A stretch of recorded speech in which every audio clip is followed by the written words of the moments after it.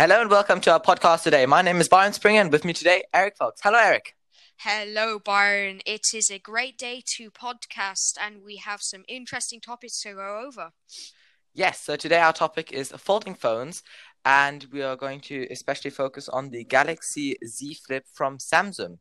In February, Samsung announced the Galaxy Z Flip as a newer version than the Galaxy Fold.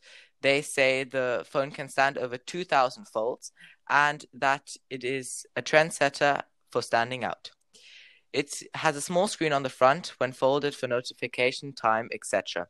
It comes in three colors: mirror purple, mirror black, and in some selected countries, mirror gold. You can use the phone in three different ways: closed, open, and flex mode. Flex mode is similar to a laptop. In flex mode, you have the top side, so the top screen, the viewing area, and at the bottom, the interaction area.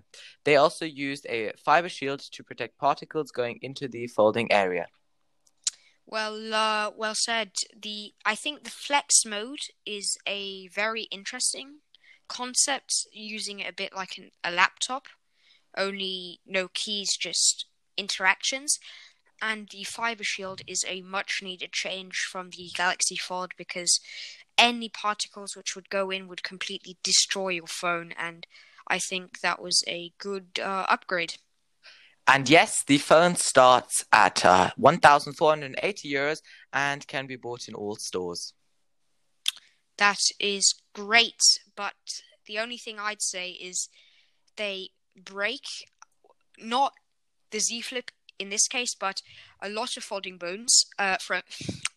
phones, sorry, they break, and I think they haven't got the technology up to date yet, and I think maybe in 2 years' time they could create a great folding phone, which would be great, but I think it's a bit too early with the technology we currently have. I mean, the new Samsung Galaxy Z Flip is seamlessly working. Yes, it is seamlessly working, but I'd say in the looks department and showy department, it is not the star. I mean, I would say I can agree with that, but I would also always say functionality over looks. And of course, I would have also liked to see a matte version and not only like Samsung has been doing in the later models now of all the Galaxy phones, a chrome version. I would rather like to see in different matte shades as well would have been very nice. Yeah, I mean, functionality is always over looks, but I still think, as I'm an Apple fanboy, that if Apple ever made a folding phone, it would be better and would look better than their Samsung rivals. I think I also agree a little, but we'll have to see, of course. So, to my understanding, folding screens, the hinge is plastic instead of glass, but I don't really know. But for now, I think the technology for folding phones has evolved from 2019 in a good way, but I think they still need to improve a lot.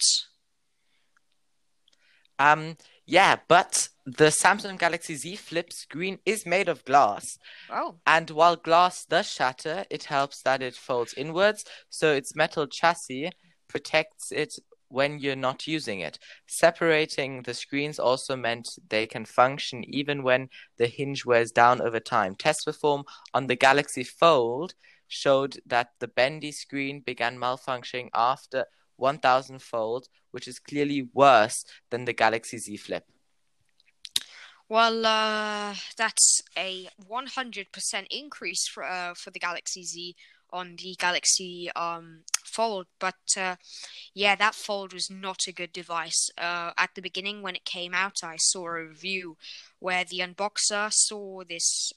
He thought it was a screen protector. He peels it off, instantly malfunctions. There's seemingly a shortage, and it completely breaks. And this happened to many YouTubers, and it's a big shame. Yes, that was completely the fault of Samsung and their design.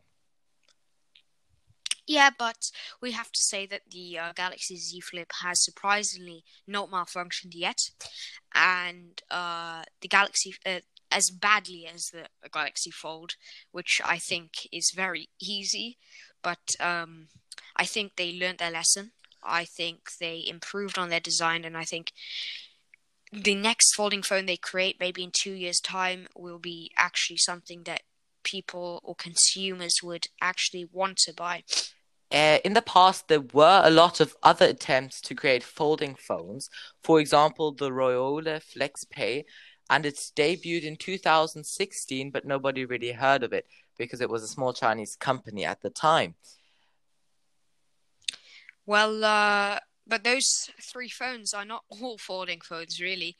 Motorola invented the Razr with a 6.2-inch flexible OLED panel, which costs approximately 1,500 euros. It's quite cheap for a folding phone if you think of it.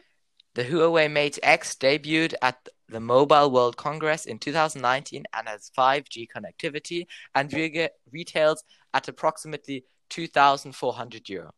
But there is one more phone, if we can call it a phone, which is worth being mentioned in this list. The Microsoft Surface Duo was announced in October 2019 and has two screens which can rotate 360 degrees to use the device either as a phone or a tablet.